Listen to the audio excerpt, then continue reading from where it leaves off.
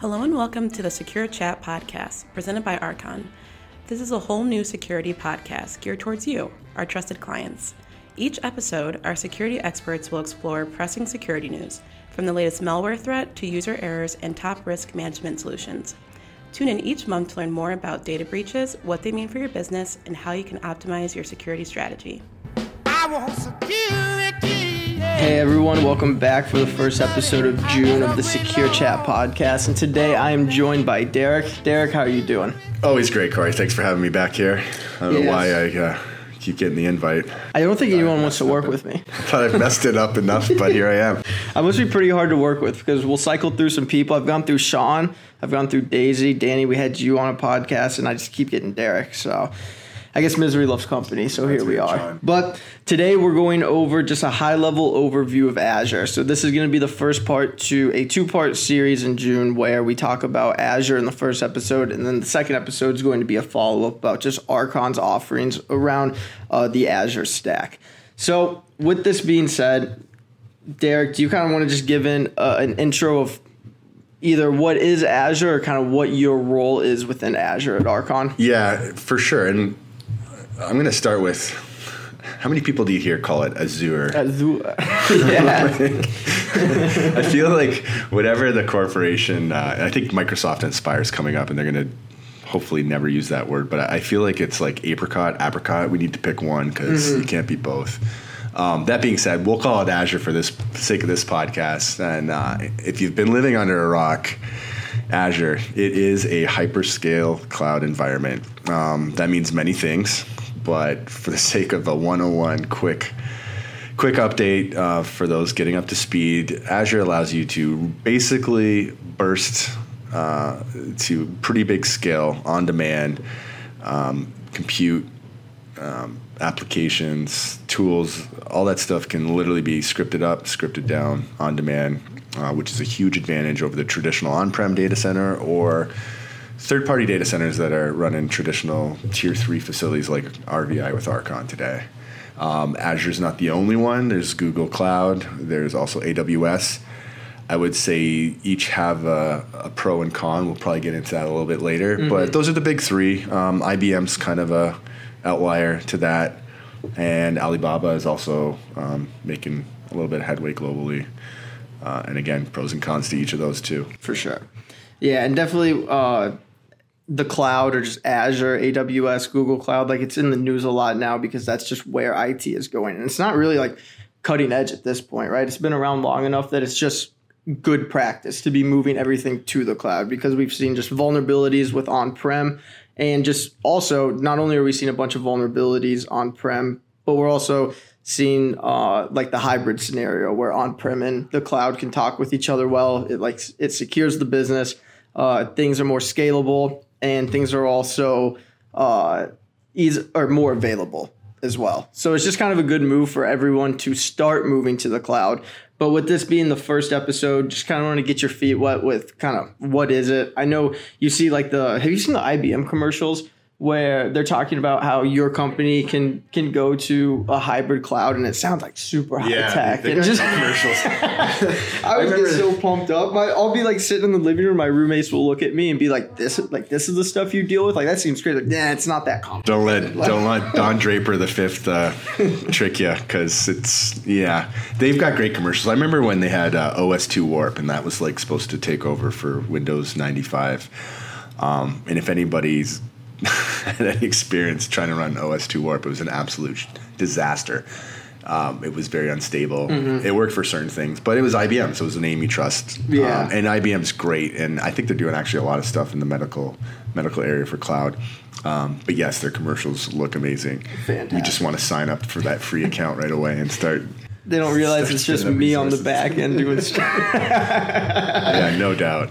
But do you want to get into kind of like what is your role in Azure here? Yeah, for sure. So I work for the managed services team. So what we try to do is make a lot of our clients will kind of call in and just kind of spitball with us and do architectural reviews. And they want to know, okay, I've got this bag of toys. Does this make sense? Am I doing things right? Should I be doing things a little bit differently? What's the newest, latest technology? Is that overkill when I maybe just need something steady state?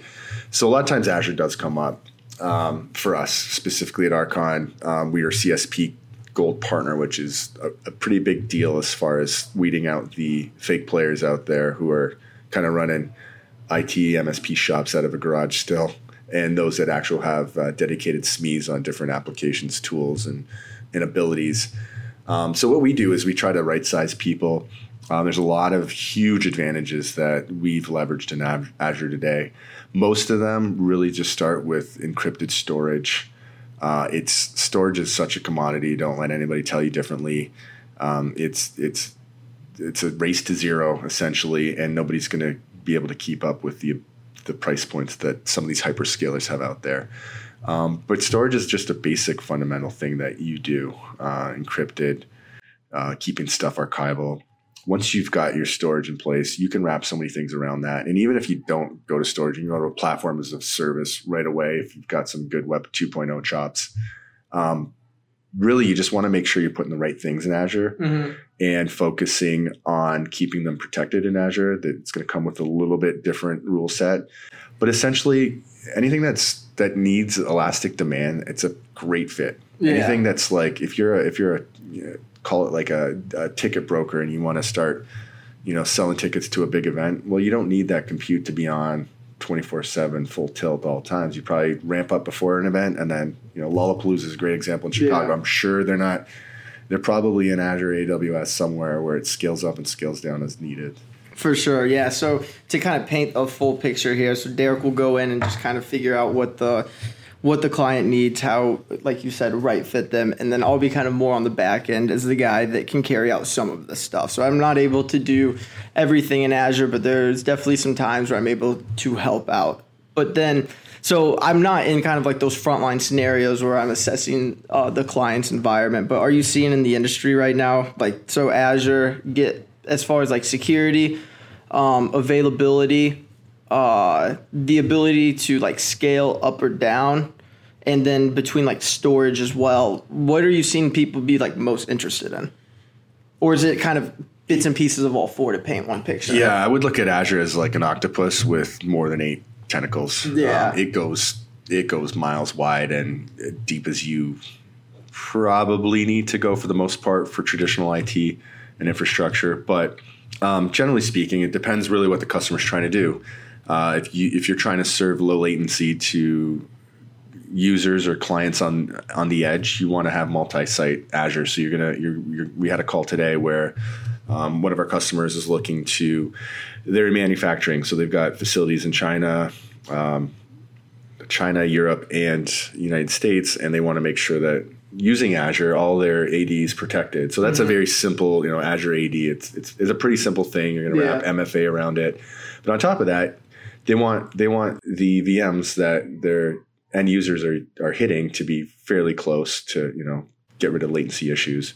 So Azure's a good play for that. You don't really want to try to procure servers that sit in different countries with different VAT taxes, and it's a logistics nightmare when you can just tie to the nearest Azure or AWS POP that's in the in that region. Or continent.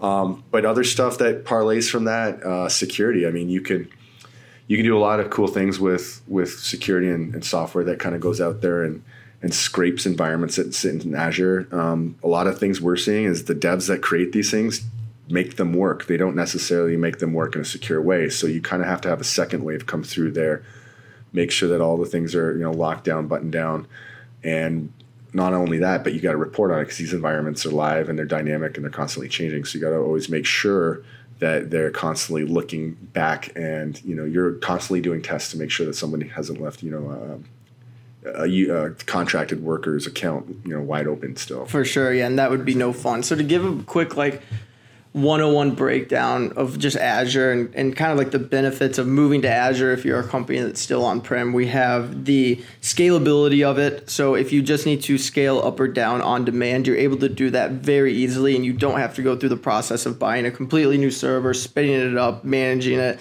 It's a lot. It's essentially like renting a car versus buying a car, like getting a zip car real quick if you need to go get groceries versus buying a new car to go get groceries.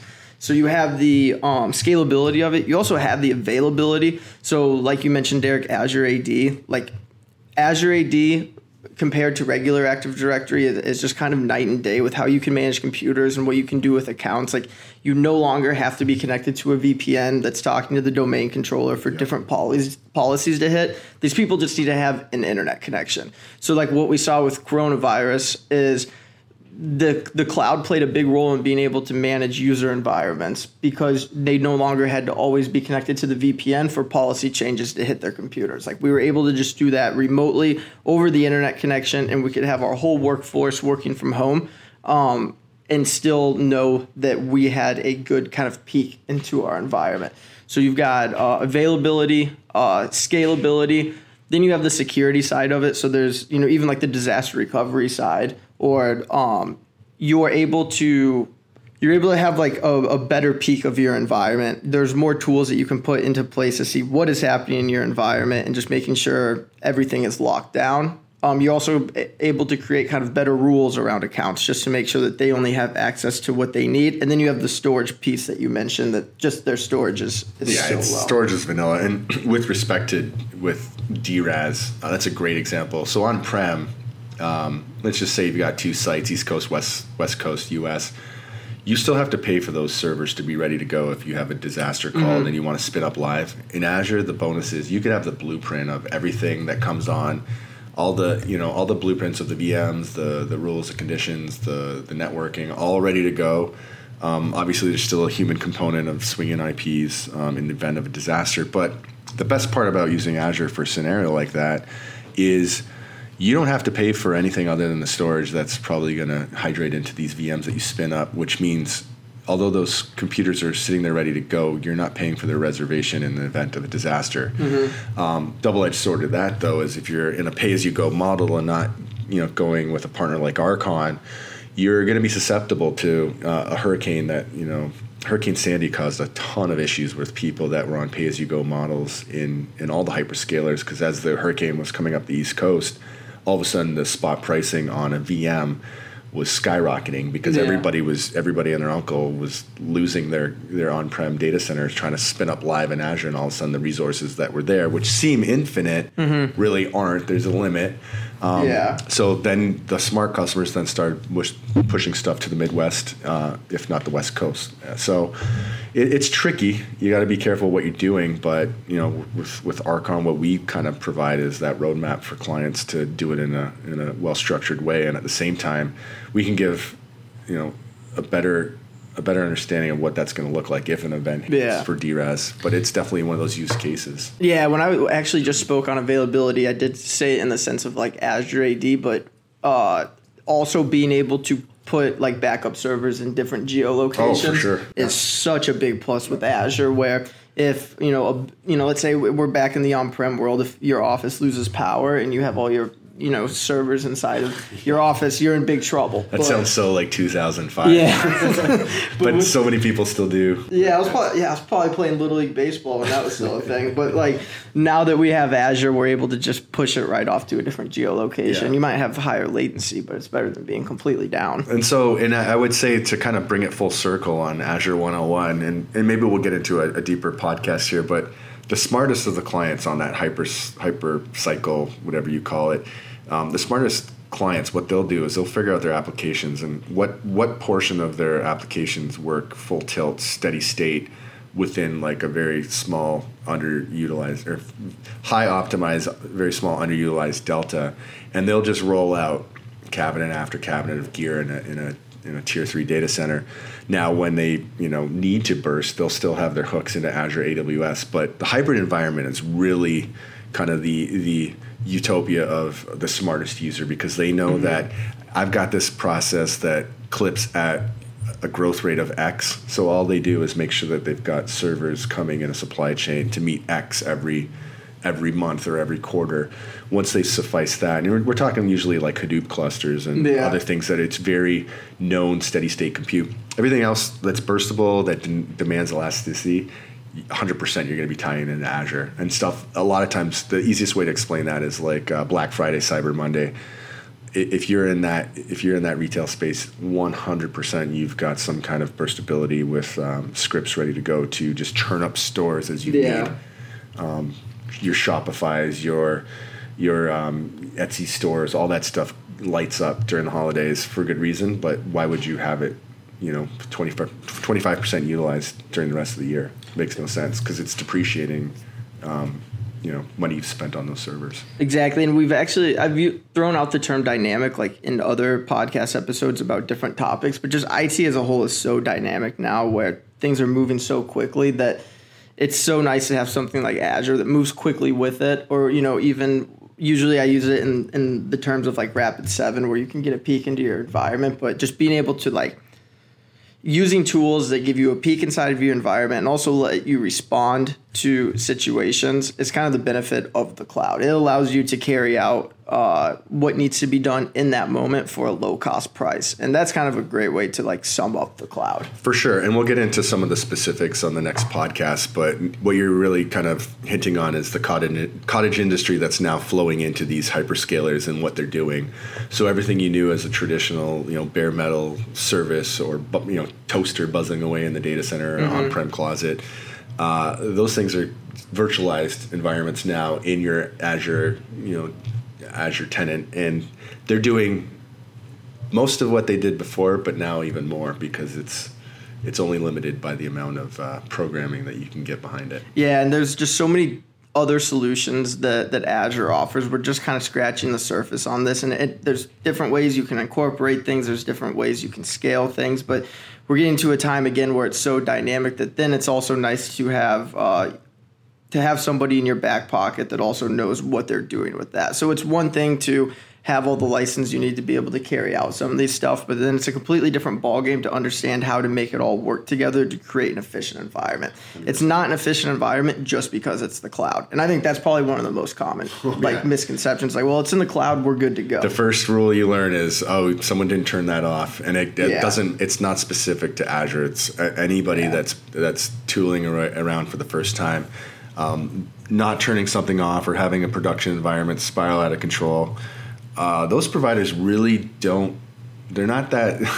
when you call them up and say, "Hey, I forgot to turn something off," they don't care. They don't really care because you've signed a contract, and what you've essentially probably done in the process is locked yourself in for a 5-year contract on something you were just putting your toe in the water in the first place. So be very careful, and that's why we'll talk about that more. But DevOps is important. DevOps is really making sure that your stuff is optimized in Azure because it's not their job to tell you to turn things off, and it kind of goes against their profit model. So actually, kind of funny story. My brother he's working on his PhD at Ohio State right now, but he had to like spin up an Azure server for something, or he was like playing around with it. Who knows? But he just called me out of the blue one night, and he's like, "Do you have to turn servers off like when you're done playing with them in Azure?" And I was like big time. And he's like, "Oh, I've got like a $250 bill from a server that I've just left running that I didn't even know that they could rack this up." He's like, "Is there any way to get out of it?" And I was like, "You should probably just pay it." He's like, "All right." Yeah. Go ahead. Just pay it. Yeah. Let's get the CEO's number on QuickDial. PhD, huh? Yeah. It's going to be an awkward Father's Day for you this. Oh, yeah. He's the smarter, more successful one. I'm over here flipping Azure. But that's pretty much all we've got for the Azure 101. That's just kind of like a brief introduction of what it is. It kind of gets your feet wet and kind of gets your mind moving in the right direction when it comes to like cloud scenario. Next week, we will be explaining, or next episode, we will be explaining more in depth on how Archon can help create an efficient environment, kind of like where we can assist and what our process is. So, Derek, I do want to thank you for being on this episode, but unfortunately, you do have to come back for the second episode. Hey, not a problem. It's my pleasure to spend a little bit of time with Mr. Pomeroy's second favorite son. Exactly. All right, guys. As always, we really appreciate you guys listening, and we'll see you back here later in the month where we'll be talking about kind of what Archon can do for you. Thank you. Thanks all.